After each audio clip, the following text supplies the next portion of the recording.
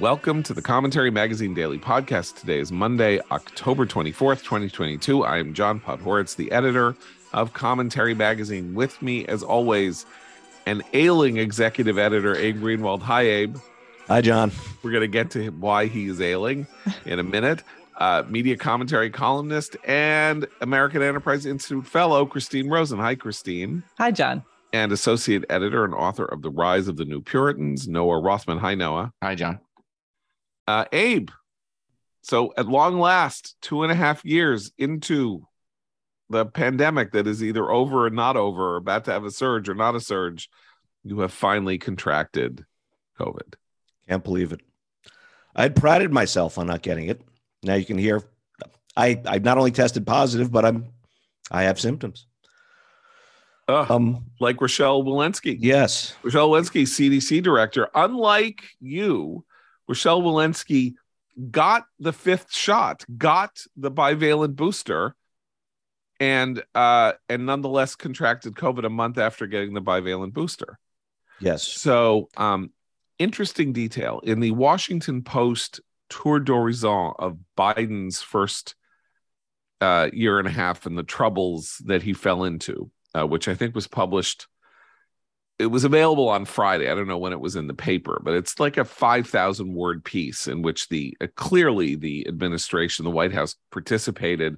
There are on-the-record quotes from Bruce Reed and Tom Donilon, who were like leading White House aides and so they were trying to shape and sculpt the piece. One very interesting detail was that inside the White House, there was alarm that the claims that the vaccine was going to prevent transmission were unfounded. That what the vaccine could do was spare you, mitigate the symptoms, and help you, but that it was not, in the conventional sense, a way of interrupting the transmission of COVID. No kidding.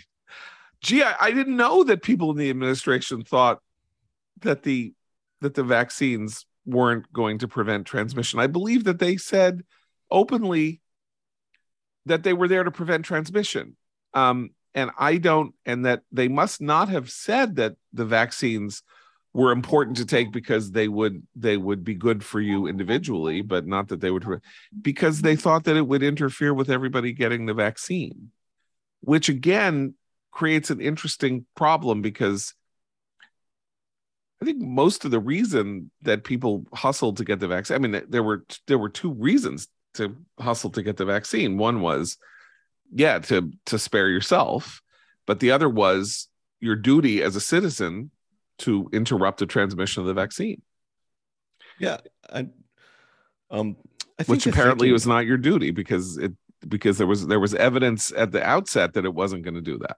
But I think the thinking of so many Americans changed on this, because a lot of people decided, well, it seems to be mostly like a cold now, and I don't run out to get a vaccine for every cold that comes through. Joe Biden, by the way, same boat as me. He's not infected, but he also has not yet gotten the 5th shot, the new one. Well, I think that's because he got COVID too recently, right? Didn't he get it when did he get it? Over the summer? Am I nuts? Am I dreaming about this? Didn't he get it? So you're supposed to wait a certain period of time if you got it before getting the booster. Anyway, my point is not that. The question is, were the American people being handed a bill of goods, but not for their own good? Like, there was sufficient evidence that the vaccine wasn't there to prevent transmission, but to mitigate the bad consequences of COVID, right? Is that a noble lie? Or is it just, because then 70% of people got the vaccine, and I don't know. I mean, the platonic ideal of the noble lie, yes, but the platonic ideal of the noble lie is still a sin. I mean, it's an offense against your civic propriety unless you have a platonic ideal of what civilization should be, which is very anti-democratic, undemocratic, illiberal, and despotic. So yeah, I mean, if you're starting from the idea here that we need Plato's conception of how to shape public opinion because people are too stupid and ignorant to know what's good for them, then yes, I guess.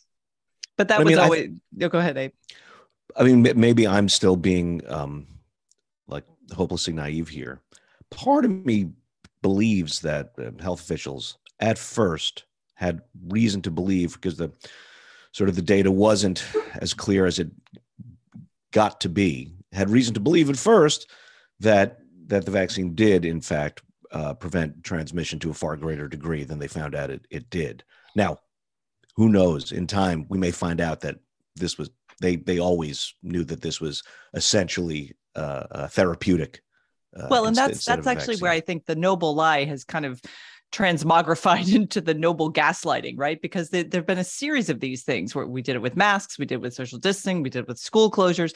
There were all these efforts, these initial efforts, which if you want to, you want to think the best of our public health officials and our elected leaders, you say, okay, they did their best. They were trying to mitigate this disaster so it didn't spread.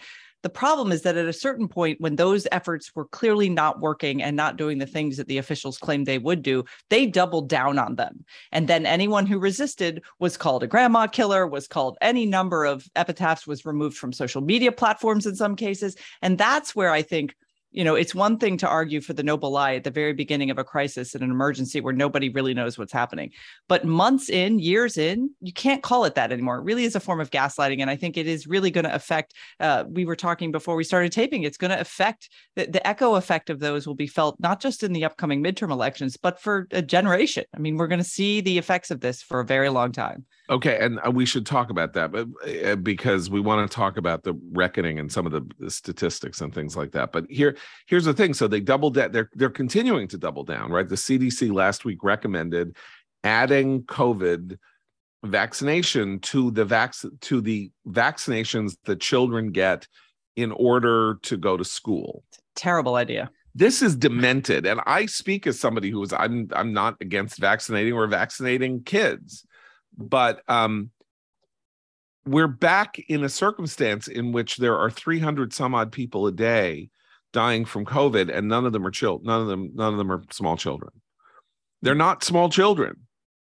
More than 1 million people have died from COVID. Maybe 1,200 of them are under the age of 5. And there are legitimate concerns about myocarditis and other heart ailments for young men in particular who take these vaccines. So that is a data point that has to be considered for requiring this for children. And also, I'm not sure that the data has been teased out sufficiently to decipher how many children died with COVID and how many of COVID either. And so the important thing here is that it remains the attitude of the establishment, government, bureaucratic, medical world that creates these policies or wants to, give guidance on how to create these policies, that this vaccine regime that is more ambiguous, though I think largely positive nonetheless, but more ambiguous than people say, is supposed to go on in perpetuity. And I just want to read Bari Weiss, of course, as you know, Commentaries 2022 roastee on her Substack, which I have too many tabs open and I have problems. Okay, so here it is. Vinay Prasad, who is a professor of hematology and oncology, not a COVID vaccine skeptic, but a COVID, but somebody with a. So he says, I believe it was both bad medicine and bad policy to add the COVID-19 vaccine to this list.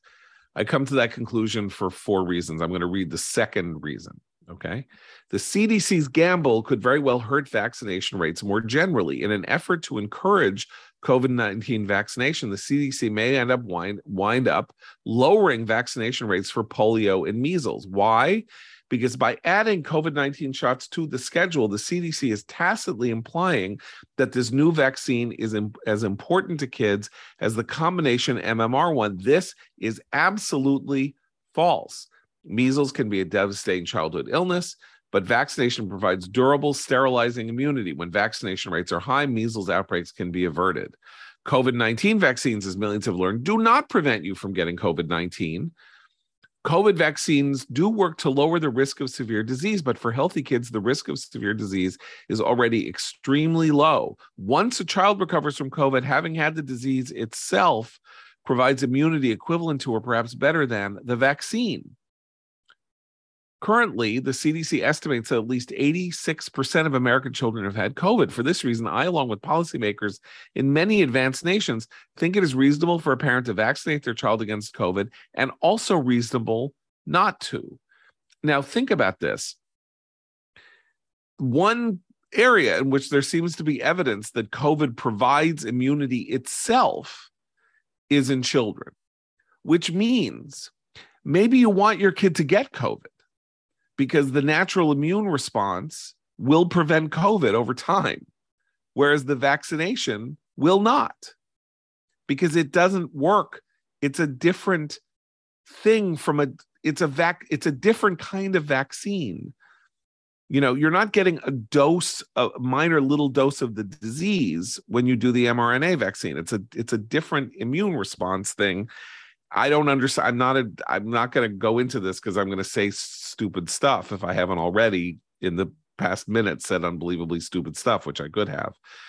But what are they doing? And I think, do they not understand the degree to which they are sowing skepticism about their own? They're so concerned about people paying attention and being in favor of science and all of this, and they are destroying public faith in their public application of science.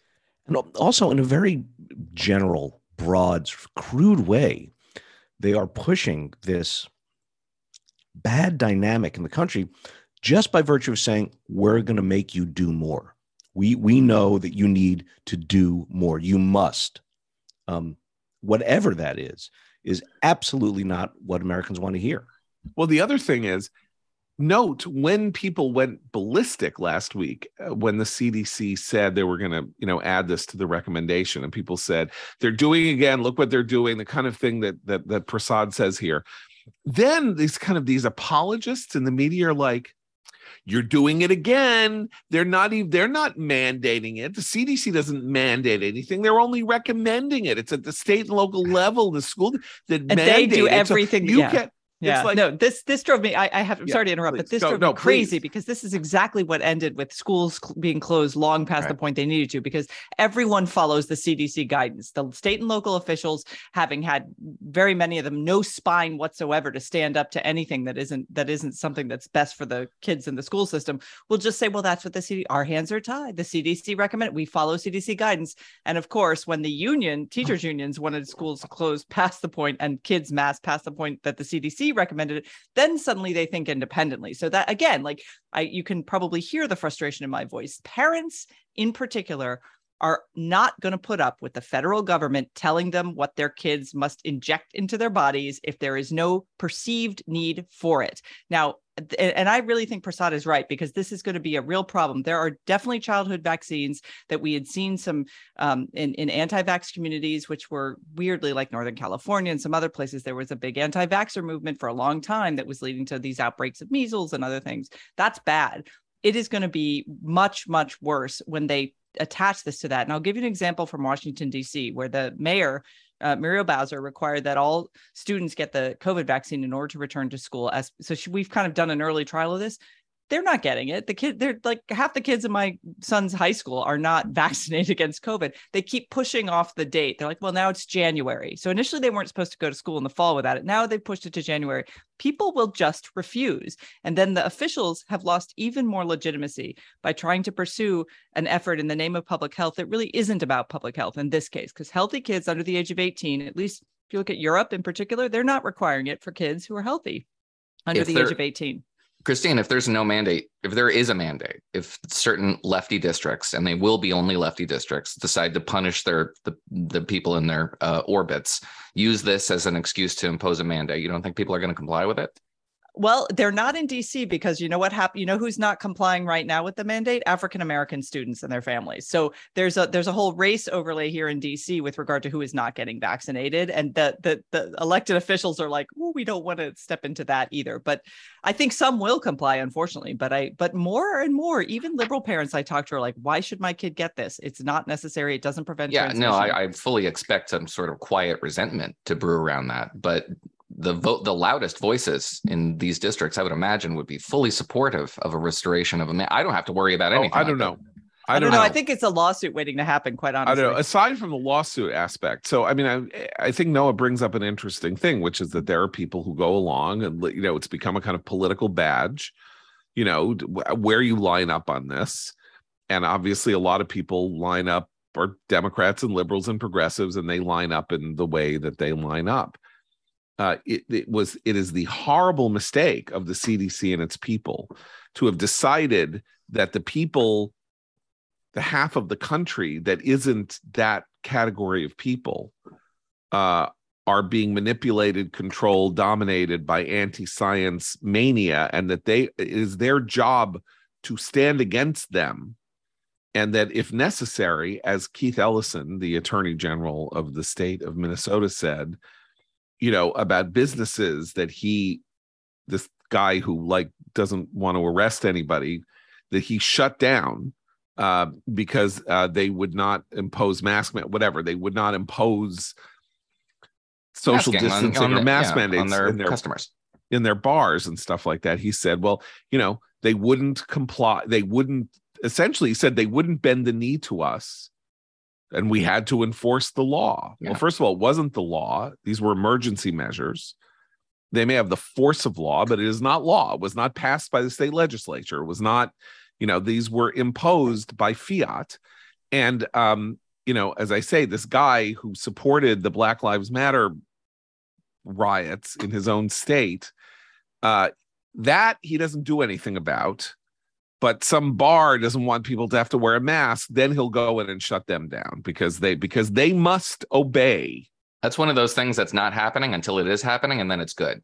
That's a feature of our left-wing dominated discourse, is that there's this thing that you're freaking out about isn't happening. And then when it does happen, well, it's probably a good thing that that's happening, and you're crazy for even noticing it, much less objecting to it. Right. You can see the mandates following that trajectory, certainly, but that was about COVID protocols, certainly about just about every DEI initiative. This will follow a similar trajectory. But again, it'll be in districts where a lot of people, I think, will be very quiet about it. And maybe we'll register this dissatisfaction only in the ballot box. So we're talking about the midterm elections. They're in 15 days. I mean, election, you know, the conclusion of the election, since people are voting, is in 15 days. And a lot of the conventional media talk about the elections is now centering on how, look what the Republicans did. They're going after crime. Everything was going bad, and then they just spent a lot of money on crime, and they're scaring people about crime, and they're scaring people, and they're scaring blah, blah, blah, right? Okay. There is in this midterm election, you would not know that this midterm election is the second election about COVID. This is an election about COVID. Inflation is about COVID. Crime is about the behavior of municipalities and states and stuff in relation to crime that began during COVID, and the weird double standard that was enacted that said it was okay to commit crimes as long as they were about supposed racial injustice, and schools. Immigration is also about COVID. Everything is about the through line in every major issue is COVID. But it's no one's priority. It does not show up in the polls. Right. Less than 1% of people even say they care about it. But what they mean when they say they don't care about it, is they're not worried about COVID, but they are about to make Democratic politicians pay for the Democratic Party's behavior in relation to COVID. And it's atomized into a bunch of different issues. They don't think of it as COVID, right? Which we've been saying is going to happen for a very long time. Unfortunately, it should be much more explicit because I want everybody to know they are that not this making is a it. over They COVID. right, but they are. So let's talk about the reckoning. Can I add on the crime? Yeah. So here's an example of how if Democrats are punished on crime, it will be justifiably so, because in the last week or so, a lot of Democratic candidates have finally stopped denying that crime is an issue for voters, that voters are concerned about crime, that they're not just, listening to racist dog whistles because they're concerned about crime. They're particularly concerned about quality of life issues that stem from homelessness and a lot of the stuff in cities like LA, DC, Chicago, New York, subway crime, for example, in New York is a kind of constant challenge. It's been, and it's up quite a lot in the last 2 years. But here's a perfect example of this. Kamala Harris goes on TV this weekend and is asked about whether or not she encouraged people to donate to a bail fund for the people who were rioting and setting buildings on fire in Minneapolis in the wake of George Floyd. She lied. She said, I did not do that. That is misinformation. Important to note that she tagged that as misinformation. She did. She put out a tweet saying that. People in the Biden administration did this too. They were actively supporting people who were rioting and setting buildings on fire and looting, saying, help get these people out of jail. Put money into their bail fund. And then she lies about it now. That is going to come back to haunt her because that is just a blatant lie. But that, for me, epitomizes what the Democrats have done wrong on crime all along, which is not to simply say, yeah, it's a problem. Let's try to find solutions. They want to either pretend it's not happening, as Noah said earlier, and tell you you're wrong to notice it. And then at the final, in the end game, which we're now at with the midterm elections, when they do notice it, it's back to, well, we have to talk about poverty and the root causes of crime. They don't actually want to say, what are we going to do in the immediate here and now to stem this problem? I mean, we just had someone shot outside Nationals Park while everyone was sitting around eating brunch yesterday in Washington, D.C. We have had constant gun violence and murders in the capital city. And our mayor says very little about it. Nobody wants to talk about it. So the most important development in relation to this reckoning came on Friday. Another Friday, maybe it was I don't even know, but a weekend news dump, which was the results of the National Assessment of Educational Progress. This will be familiar to our older listeners because it was the finding in 1982 or 1983 of the parlous condition of the American educational system as a result of this 500,000 student survey that created the national education issue in the United States. A nation in crisis. Bill Bennett, the education secretary, nation at risk. Bill Bennett, the education secretary, came out and said, we need to do something. We need to change the way we teach. We need to start, creating master teachers and breaking the stranglehold of the education establishment on the way we teach. That was 40 years ago, and we just got the new one. And the new one says that for the first time in 30 years, students are failing or have gone backward in math. There has been a sort of steady and consistent, I'm sure because the tests have been gamed, but nonetheless, there's been a steady and consistent improvement over the course of these decades in math scores. And in 2022, net result of the COVID closures and what happened in American education, math scores are down, reading scores have halted. It's the worst performance in the NAEP in 30 or 40 years, something like that. And the jig is up. This is it. Why did it happen? Because schools were closed. Why were schools closed? Because of an effort to prevent COVID transmission. What happened when we found out that kids weren't transmitting COVID and getting sick from COVID? Schools in many places remained closed for up to a year. What is the net result? Kids, particularly in 7th and 8th and 9th grade, are in disastrous shape. And some of that is not recoverable because if you don't, there's a cognitive leap moment at the age of 13 for anybody who is good at this stuff. And if it's not caught and reinforced, the moment passes. And this is a very, very serious matter. And there is no way to deny the numbers. Oh, I got a way to deny the numbers. Okay, go ahead. It's in the New York Times write-up of this very phenomenon. but you just have to go down, I think, like 5 or 6 paragraphs to get to the nut here, what you should take away, which is, quote, the test results could be seized as political fodder just before the midterms to relitigate the debate over how long schools should have stayed closed. What the New York Times wants you to debate isn't the school closures. It's the extent to which COVID funding for schools is running out. Mo money, mo problems. We're coming up on the expiration of quite a lot of these funds that were distributed to states to the tune of $400 billion. Okay, I need to education alone. Okay, because money's running out. But where did it all go? Okay. Can I just add one point, though? There's also a very straightforward way to deny it, and Anthony Fauci has done that. He said, I never recommended long-term school closures. That's it. Just straightforward denial. Right. Okay. I need to read the passage that Noah's evoking because there are 2 very important aspects of it. This is from the story by Sarah Murvash and Ashley Wu in the New York Times. Okay. Sorry. The findings raise significant questions about where the country goes from here. Last year, the federal government made its largest single investment in American schools, $123 billion, or about $2,400 per student in the United States to help students catch up. School districts were required to spend at least 20% of the money on academic recovery. Oh, wow. Only 20% on academic recovery. What was the other? Yes, as Noah says, what was the other 80% spent on? Bonbons? Yeah, I mean, you could break it down. Okay, HVAC systems. Right, ways of ventilation. Okay. No, if you break down the COVID funding tracker is a brilliant tool for this sort of thing. I don't really legislative care. Level, it was $350 billion for the states, and there's still some of that is unspent. Some like $7-8 billion. Hold off. Let's not get into the details of this because I want to point out this point here. With the funding slated to expire in 2024, research suggests, just research, that it could take billions more dollars and several years for students to properly recover.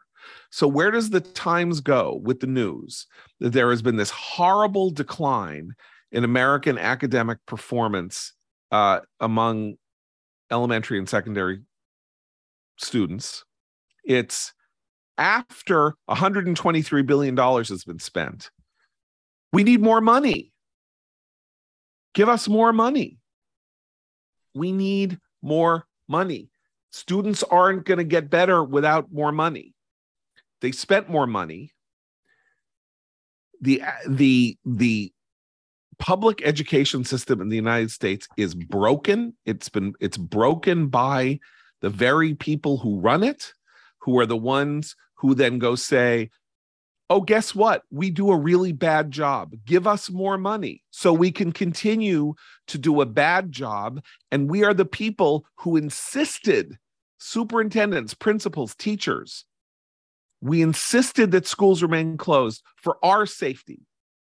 But this was the message. So Randi Weingarten did this mid to late summer of this past year before schools were set to reopen. She did a whole flurry of interviews, kind of as Abe said about Fauci, a sort of gaslighting series of events where she acted as if, oh, well, I wasn't on the forefront of school closures when she was. And she said just this. She said, we know our kids are going to be really facing a lot of challenges. So that means you have to give teachers more resources to help catch these kids up with no acknowledgement of the fact that the reason they needed catching up is that so many of those teachers did just, if they even phoned it in, did a terrible job of it because schools were closed, particularly for younger kids who are learning the basic skills of reading and math that we now see in these tests over 2 years are in decline. Those kids needed in-person education and they didn't get it. And the other thing is the kids who've suffered the most, according to these test scores, are already the ones who are from lower socioeconomic backgrounds. They're the poorer kids from poorer neighborhoods whose schools stayed closed the longest, whose districts are deep blue and dominated by teachers unions. So that the idea that now the issue is we just need to give more money to the same administrators and teachers who created this nonsense. I will also add they're spending a lot of money on social emotional learning, on CRT type training of teachers. You've seen a lot of like retreats for teachers. I've been shocked to watch how many of my kids' teachers there in public schools are constantly off on some like, team building exercise. They're spending a lot of money on crap that doesn't need to be spent. But what they should be doing is teaching kids. And that is the most important element of this, which is while there was an educational crisis in the United States fostered by school closure, and innovation was required to deal with how are we going to teach these kids remotely.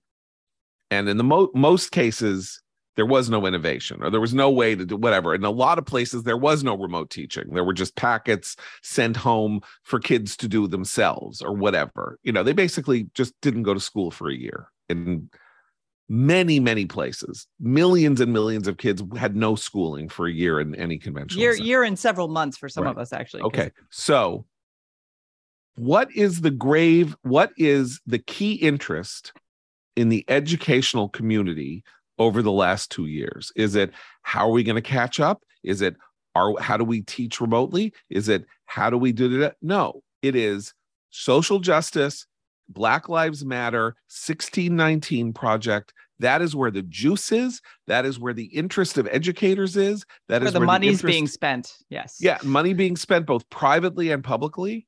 They don't care about reading. They don't care about math. I'm sorry. Of course, there are 4 million teachers in the United States. Plenty of them care. But as in aggregate, this community of people now cares about using schools to indoctrinate people politically. And while that indoctrination is part of education, I mean, all you have to do is read Rousseau to know that his whole idea is you use education to sculpt a person into being the kind of person you want that person to be, and not simply to be educated in facts and figures and history and science. So indoctrination has always been a part of this, but they don't care about educating. You know why? Educating is hard. Yammering at people about injustice is easy. Sitting and like doing phonics and math and geometry and algebra 1 so that people understand how the higher logic works, so that we can train people who can be engineers and can be, and do the kinds of things we need to sort of build the society and keep the society fresh. That's hard. And it's and it's like it's basic and raw, and it's not sexy, and it's not fashion forward, and that's where we are. Can I bring up a side issue, related side issue? You know who fought to keep schools open, and the worst of it, the yeshivas, the Jewish schools, right? Yeah. Excuse me, who are now, of course, ultimately demonized for doing wrong by their kids. No, in many public school districts, including in my own, the only reason they finally opened is that they were facing threats from, in DC's case, from Catholic school parents who, with masking and closures, were saying, this is impinging on our ability to educate our religious education for our children. And it was only from the pressure that they saw being brought to bear by parents in private schools that they realized that the logical conclusion of that would be, as it was going to be, a lawsuit from public school parents as well. Look, the story in New York City, you talk about yeshiva. So let's talk about the story among progressives in New York City. So here's the story. Schools my kids go to or went to busted their asses to remain open. Now, there was misbehavior on CRT and Black Lives Matter, but they busted. Why? Because we pay $50,000 a year to send them to school. One private school, famous private school that I went to for elementary school, Dalton, remained closed. Very progressive school, progressive parents, right? Blah, blah, blah, blah. The entire senior leadership of Dalton was fired in 2021. Principal gone, CRT, they were the school trustees and the parents and everything said, no. Look, we'll pay lip service to all this bullshit, but our kids are going to, the kids at Brearley, which is where my daughters went, like, they're going to school. You're keeping this school closed. Goodbye, because that is a consumer model. right? In the American education system, the citizenry that pays for schools is not considered a consumer who needs to be served anywhere, because of course that's capitalist, that it's this and it's that, whatever you want to call it. But we were told very explicitly that the school systems were being run in 2020 and 2021 for the benefit of teachers who would get sick from kids. Kids weren't getting sick. Kids weren't transmitting the disease. Teachers were going to get sick from kids, and that's why the schools had to remain closed. This is reckoning time. The NAAP, Republicans take over the House. This is reckoning time. Like, they are not going to get away with this. Okay, I want to the story is going to be told. Do a 30,000 foot perspective on all these issues as we've talked about this. Do we have an ad to read? Because I want to posit a question. We do not have an ad to read. All right, so I'm positing a question to you guys. Because I was listening to the National Review Editors podcast over the weekend, which is, if you don't listen, you should. It's a fabulous podcast. All these people are the voices in my head that compete for primacy, except when Charlie's not there, and then I'm missing a very critical voice. But nevertheless, they're arguing amongst themselves over assuming that Republicans do what we all think they're going to do, which have a very good night, November 8th. What did Republicans win this election, or will they win the election? Will they win this election? Well, we're waking up on the morning of November 9th. We're already doing retrospectives on what we assume to be a good night for Republicans. Did Republicans win it, or did Democrats lose it? And the panel generally came down on the idea that Democrats have mishandled this election, and I don't think that's fair. What are the issue sets that we've been talking about? Fair today? To whom? Fair to Republicans, Republican candidates broadly, and the party generally, even though we're all talking about a bunch of cats running in several different directions, all of whom contribute to one exciting event on November 8th, if they do end up doing as well as I think they will. But what are the issues that Republicans wanted to focus on that they were getting no traction on for the most part over the course of the early summer? In immigration, crime, as the education issues, and even inflation to a certain degree. The media environment was working against them, was ignoring these issues when they weren't just tamping them down. Democrats were being primed by their elected representatives and their allies in the press to disregard or dismiss these issues. You even see it in polling today, where Democrats know that they're not supposed to say inflation is the most important issue facing the country. They're supposed to say democracy, or they're supposed to say racial inequality or climate change. And they do. They're primed. They know what the right answer is for pollsters. The fact that these became issues is the result of deft strategic maneuvers by Republicans. The immigration, busing, flying thing, I know that's a complete, is very controversial and scary, but it absolutely made immigration a significant election year issue. It made it 30 or 4 points more relevant, according to the New York Times Siena poll, or rather the Monmouth poll, than it was last month. Crime has been an issue that Republicans incepted into the national consciousness. They've been talking about this for 2 years now, but it didn't register until Republicans spent ridiculous amounts of money airing ads, almost exclusively on this issue, and made it a national issue. Obviously, the environment is creating and making education again another issue because of the abject failures of the educational establishment. But this sort of faded in relevance after the 2021 elections, which I think really pivoted on education and keeping schools open as the single issue. But it faded in relevance as COVID faded. And the fact that it's back now and Republicans can and should own it is a function of their strategic foresight. I think Republicans deserve a lot of credit for making the issue set, the relevant issue set, their issue set right now. It's not climate change. It's not racial inequality. It's not guns. It's not abortion. It's not even COVID. It's everything that benefits Republicans, and Republicans made that happen to a certain degree. But in the sense that these were real issues created by Democrats first, I have to say Democrats lost it. I mean, it's not as if you're saying Republicans deftly invented these things and sort of made issues out of non-issues. These were very real, being experienced by a whole host of different populations across the country. That's absolutely fair, but they could have mishandled these issues too. And I don't think anybody would say, just based on the landscape, we survey the landscape and see what's relevant. I don't think you could say that Republicans mishandled this to the extent that they were handed a pot of gold. Yeah, but they made the most of it, which is not something you can always say for what is not affectionately known as the stupid party. And how will the Democrats, I think we're getting new GDP numbers, on Thursday?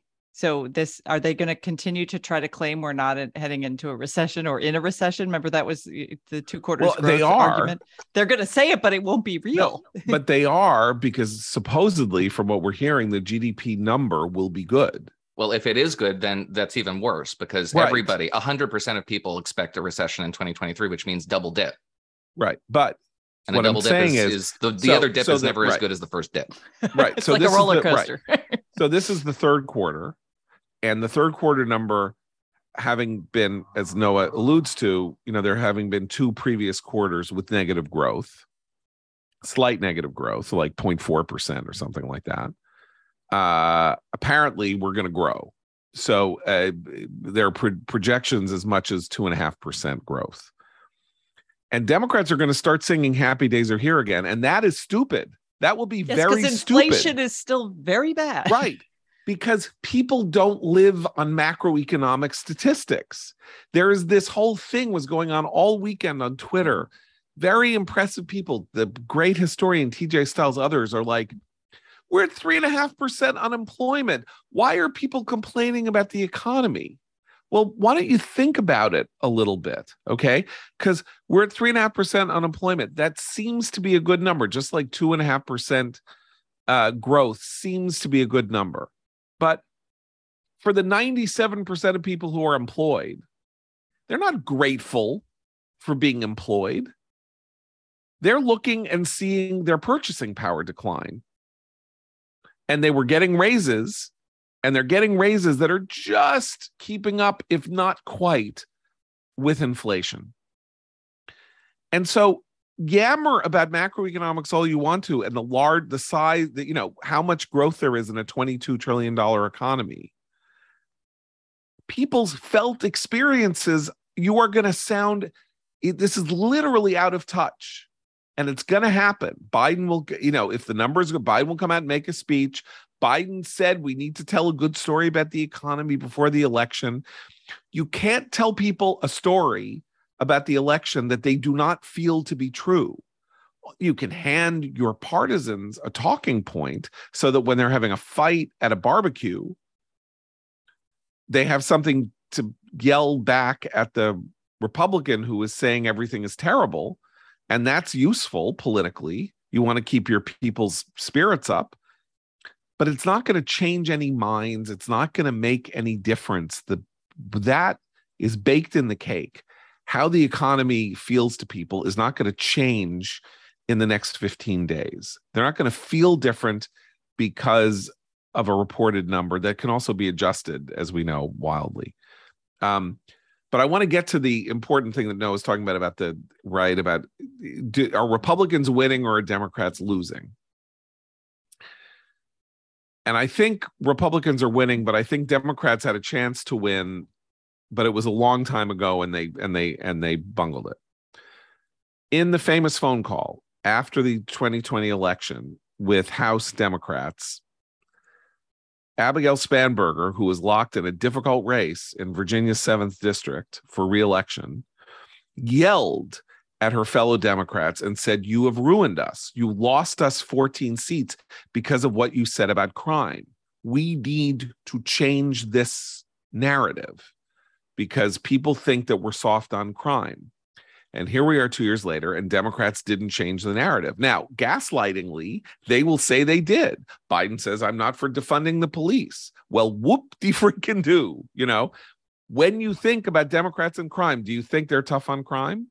Does anybody, including Democrats, think they're tough on? Do Democrats want them to be tough on crime?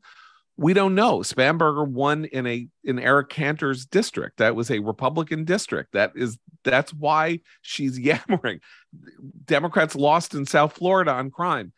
Those were Democratic districts. They're Republican districts. Democrats snuck and took some of them away, and then they lost them back because of crime.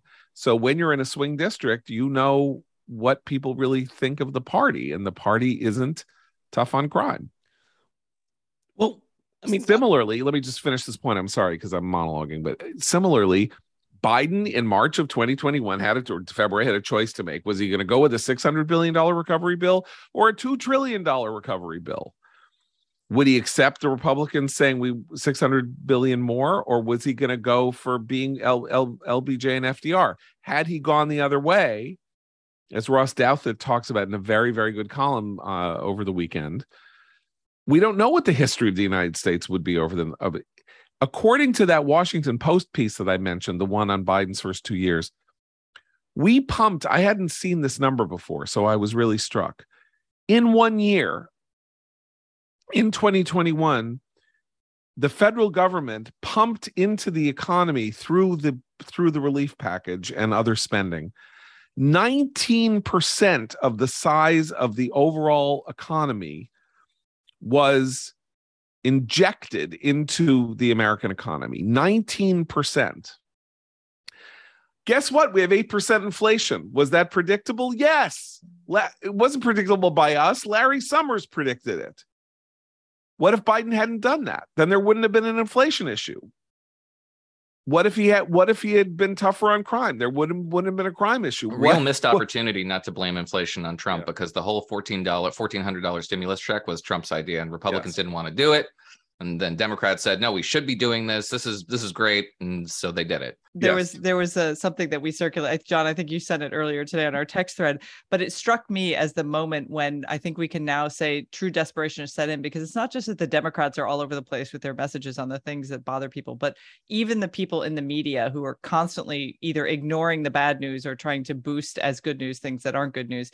The Associated Press put out a tweet today linked to a story, and it said, "One handshake, one hug, and one selfie at a time. President Joe Biden is on a mission to connect with everyday Americans." And it made me sort of ruefully laugh, because he was boasting in the summer that everyone's going to want me out on the stump. They're going to want me arguing for them and out there glad handing because I'm the guy everybody wants to see. Well, he's not. Actually, a lot of people have asked him to kind of teleconference in just for a few minutes for their rallies, and he's really not that popular.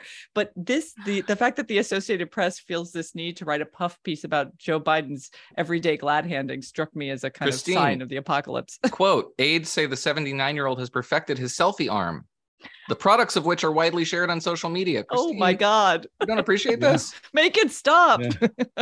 No, Biden's really great on social media. He appeared with this cosplaying, drag queen. Oh, a man who was telling us what a woman with the pigtails. Needs. Yeah, don't even get me started on that. Yeah, mansplaining what a woman is. Literally a drag, so that I'm sure. Well, and got Biden from a policy matter, got Biden to endorse an extremely radical policy agenda in terms of transgender children that Europe has just abandoned. The National Health Service in the UK has just abandoned. It's okay. We know that he was asleep when he did it, so it doesn't really matter, I think. I just think we need to think about this in terms of why did Biden think that he had the free hand to inject $4 trillion new dollars into the economy? COVID. What is the response? What has happened to the economy? The first inflation spiral in 4 decades. Why did that happen? COVID. Why? What did it build on? Trump and the first rescue plan, which had already injected another 6% of the economy into the economy. I mean, equivalent of 6% of the overall economy. Also inflationary, maybe necessary. All of that. School closures, crime, a general sense of public safety, a general sense of drift, and then I think very importantly, the fact that the nation's institutions, which lean liberal, got everything wrong, got a lot of things wrong. And maybe they did it out of, they were just trying to do the right thing. And ultimately, that is what we're going to hear. There's going to be all this, the Republicans are like ganging up and they're looking, you'll see when they take over the House and they're going to do hearings on what happened to the COVID money. And they'll do hearings on, education and this and that. And they're just looking to their scapegoat. They're going to scapegoat people who are just trying to do good. And this is what happens when liberals are held accountable. The thing that happens when they're held accountable is they say, our hearts were in the right place. You do not get to judge us. And that is all well and good for them, but it is not sufficient unto the day. And people want to know what happened. There's also, I think, one more issue. It's kind of a superficial issue, but nonetheless, it's there, which is that the Democrats have had a thorough personality and charisma crisis here, right? There is no one to sort of paper over all the bad news, all the bad policy. There's no Obama, who is beloved nonetheless, or Clinton at the height of his popularity. And the heroes they did have, the charismatic figures, all fell from grace. Andrew Cuomo and Fauci to a large extent. They had no one. There's no messenger, no nothing. Right. So here's one last point I want to bring up, because Noah asked this question. So I want to ask you this question. New York Times did a piece yesterday on how Republicans are using, demonizing rhetoric in their campaign ads. And it's really shocking because they're really demonizing Democrats, and they're making it as though, you can't have conversations with people when you say they're communists who want to destroy our democracy or whatever. And I'm reading this piece and I'm like, what am I taking crazy pills? Like, yes, they're doing this. And there's a lot of this stuff where they're talking. What have these people been saying about Republicans and Trump people and all that for 6 years? What are they saying? What they're saying is they're saying. I know. I caught a ad yesterday for Kathy Hochul, ahead of the Giants game. So it's a big spot, and they put a lot of money behind it. And the closing message is civil rights. Kathy Hochul supported some local civil rights bill, and they had minorities out there touting it. And then they pivoted to Lee Zeldin, who was, not explicitly, but implicitly against civil rights because of the whole 2020 thing, January 6th, and a variety of other tenuous connections. Yeah. But nevertheless, bad on civil rights, kind of racially hostile at the very least. That's their closing message right now. Right. And NBC News poll reported today, right?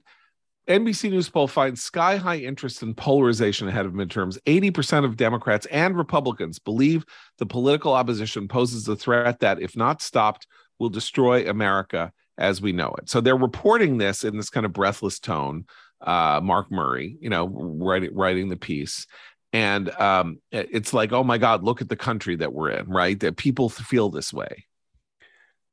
I mean, Republicans didn't invent the line that our democracy is being destroyed. I'm sorry, whatever you want to think, our democracy is being destroyed is the Democratic line of the last set. And then Trump very opportunistically and cleverly jumped on it as well in his own way to say our democracy is so untrustworthy that the vote is being stolen, or whatever you want to call it, right? There is this weird precrimination that it's really terrible that Republicans think that Democrats want to destroy our country, but it's perfectly okay for Democrats to think that Republicans want to destroy the country. And I mean, again, am I taking crazy pills? No, but this is one of the things that drives me absolutely crazy. Now and then you see these shows, articles that seek to address our political polarization, right? That is the framework. But what it's really about is how crazy the Republicans have gotten, right? And I'm perfectly happy to address our political polarization. I think it's necessary. I think that's a good idea. But it never turns out that is not the argument that's ever made. It is, look at the effects of talk radio, look at the effects of crazy right-wing social media. Fox. When most people on social media are liberal anyway, but it all gets ignored. I mean, I think it's terrible that people use this kind of rhetoric, but people use the rhetoric that they use because it reflects a national feeling, and they're using it not because it's poll tested but because they know it makes people respond. And we're in this era of negative polarization, and that's not healthy. And I agree that it's not healthy, but saying that, which is the classic, this Margaret Sullivan, Jay Rowe, like there's a good side and a bad side, and the Republicans are the bad side and Democrats are the good side, they will end up being surprised every single time, or they're the ones who are turning on the country. Well, and they're the ones who are saying that the country is born in 1619 sin. Go ahead. Sorry. This is the strategy that is actually quite dangerous, though, on their side of the aisle. And it's to say that when Republicans win elections, democracy has failed. That is where they're headed. Look at all the election deniers they're putting in these positions. Look at all these people who are running. Look, Stacey Abrams has made this her campaign theme. When they lose, what can they say except that, look, democracy has been overtaken by fascism? Well, we talked about this last week. They're talking themselves not into the notion that American institutions are flawed, because that's just a bridge too far just yet, but that the voters are flawed. The voters are idiots, right? Because they're prioritizing their parochial pocketbook issues above, the health of democracy. Democracy is at stake. And Ron Klain was retweeting stuff over the weekend to this extent. People who are responding to Tom Nichols, who I like, and who I think is a decent guy despite his personality on social media. But he's been saying, democracy is at stake, and these idiot voters are privileging gas prices and inflation, and they're sacrificing the legacy that we were bequeathed by our fathers who fought for this. It's a lot of bluster, but that's the sort of thing that Ron Klain zeroed in on and found and was retweeting, statements to the effect of supporting this notion. And yeah, psychologically, that's where you're going to get yourselves. If these idiot voters cannot be led to water, much less drink it, then they deserve what they get. But you know what? That's true, right? That's the Mencken. Well, it's sort of a Mencken quote. No, but in this sense, right? Mencken said the American people will get what they want, and they'll get it good and hard. But he was so incredibly cynical. He's not a guy to hold yourself up to as a model.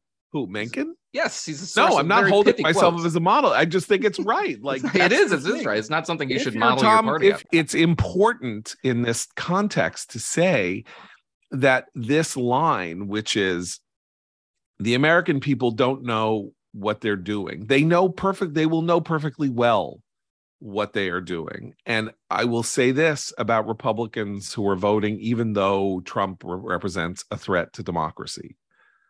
I agree that Trump represents a threat to democracy. I believe that the 1619 Project represents a threat to democracy. I believe that critical race theory represents a threat to democracy. I believe that Stacey Abrams represents a threat to democracy. Maybe Trump is worse because Trump was the president and he is therefore, pushing people in a more extreme way than other people can. But in aggregate, the liberal establishment's embrace of radical ideas about the United States represents a threat to our democracy. And I don't really feel like they have given me, maybe Liz Cheney has decided that she knows where she lines up on this. They have given me no reason to say, okay, I'm going to hold my nose and vote for them, even though they're statists and stuff like that, because of the threat to democracy. Because I don't hear them making the larger case. Well, and especially for Democrats, have they not learned this lesson? I mean, they should have learned it after Hillary, but they didn't. When you condescend to voters, you reap what you sow. And in 2 weeks, they are going to reap what they sowed with this constant condescending attitude towards American voters, and to American voters who want to tell them what they're worried about and instead are responded with, that's not that big a deal. I mean, Nancy Pelosi also did this on the weekend news shows this weekend. She was like, oh, we got to change the story about inflation. Right. They condescend to people about their real concerns. So Tom Nichols, of course, wrote a book called The Death of Expertise, right? And he was the cult of the expert. And, people don't listen to experts anymore. And this is terrible. Well, I mean, who made economic policy in the United States in 2021? It wasn't people picked by lot like in Athens who became Treasury Secretary because, Janet Yellen ran the Fed. And as far as I know, I don't think Janet Yellen said, I don't think we should be spending this money because it's going to cause inflation. She's as expert as you can get. She ran the Fed. She's now the Treasury Secretary, and she led this country into a briar patch. And she's an expert. That's the problem. The problem is when you say there's something higher, right, than the public's understanding of things. Well, I mean, that's probably true in many ways, but we do believe in this notion that there is the wisdom of crowds, and democracy or republics or whatever are the ultimate proof of the idea of the wisdom of crowds. Individually, people are crazy and stupid and irrational and dangerous and horrible, but collectively there is some moderating effect on their behavior. And when experts believe that they know better and they prove that they don't, then they don't get the elevated station that they think that they should have because they went to school for 9 years, and some guy who's voting didn't get to go to college or didn't want to go to college, and he's working at a gas station. His common sense may outweigh their, Laputin genius, where they're sitting up in the, in the clouds, crapping on everybody below, which is the story of Gulliver's. When Gulliver goes to the world of people, the sky people, and what do? And they're wonderful. Their excrement lands on the ordinary people who are living below the clouds on Earth. How is that for a highbrow literary reference? We can't end on excrement. You just described blue check Twitter. Yeah, that's true. So tomorrow night, by the way, tomorrow night is a big night for political junkies. 7:00, Hochul Zeldin debate. 8:00, Fetterman Oz debate. Get your popcorn. This is going to be a good one. I really didn't believe in the Zeldin surge until I saw the ads this weekend from Hochul. I mean, basically, the Hochul people are admitting they think she can lose, and we've been talking about it for 6 weeks, and it's like, well, he'll come up short or whatever. Oh, speaking of this, and then not to really, I don't know, just going, but there's a poll in the Seattle Times that has, veteran senator of 97 years and running in sneakers, Patty Murray, up over Tiffany Smiley, this kind of remarkable Republican grassroots candidate. But she's only up 8. I think it's like 49-41. And she was down 18 a month ago. If you believe this poll, and you think this poll is like maybe not enough momentum to get her over the finish line to beat Patty Murray, but this is where the wave shows up. When a race that someone would have won going away 2 years ago or 4 years ago, she wins by 4 instead of 20, which will be the Hochul story. That's where there are going to be secondary effects all over the country from the fact that Democrats are staying home, Republicans are energized. That's what the NBC News poll shows, is a 15-point enthusiasm gap in Republicans' favor. That was supposedly had closed. Guess what? It didn't close, or it opened up again. So we will be back tomorrow. Christine will not be with us. Somebody else will endeavor to fill her shoes for a day. And for Christine and Noah and Abe, I'm John Podhoretz. Keep the candle burning.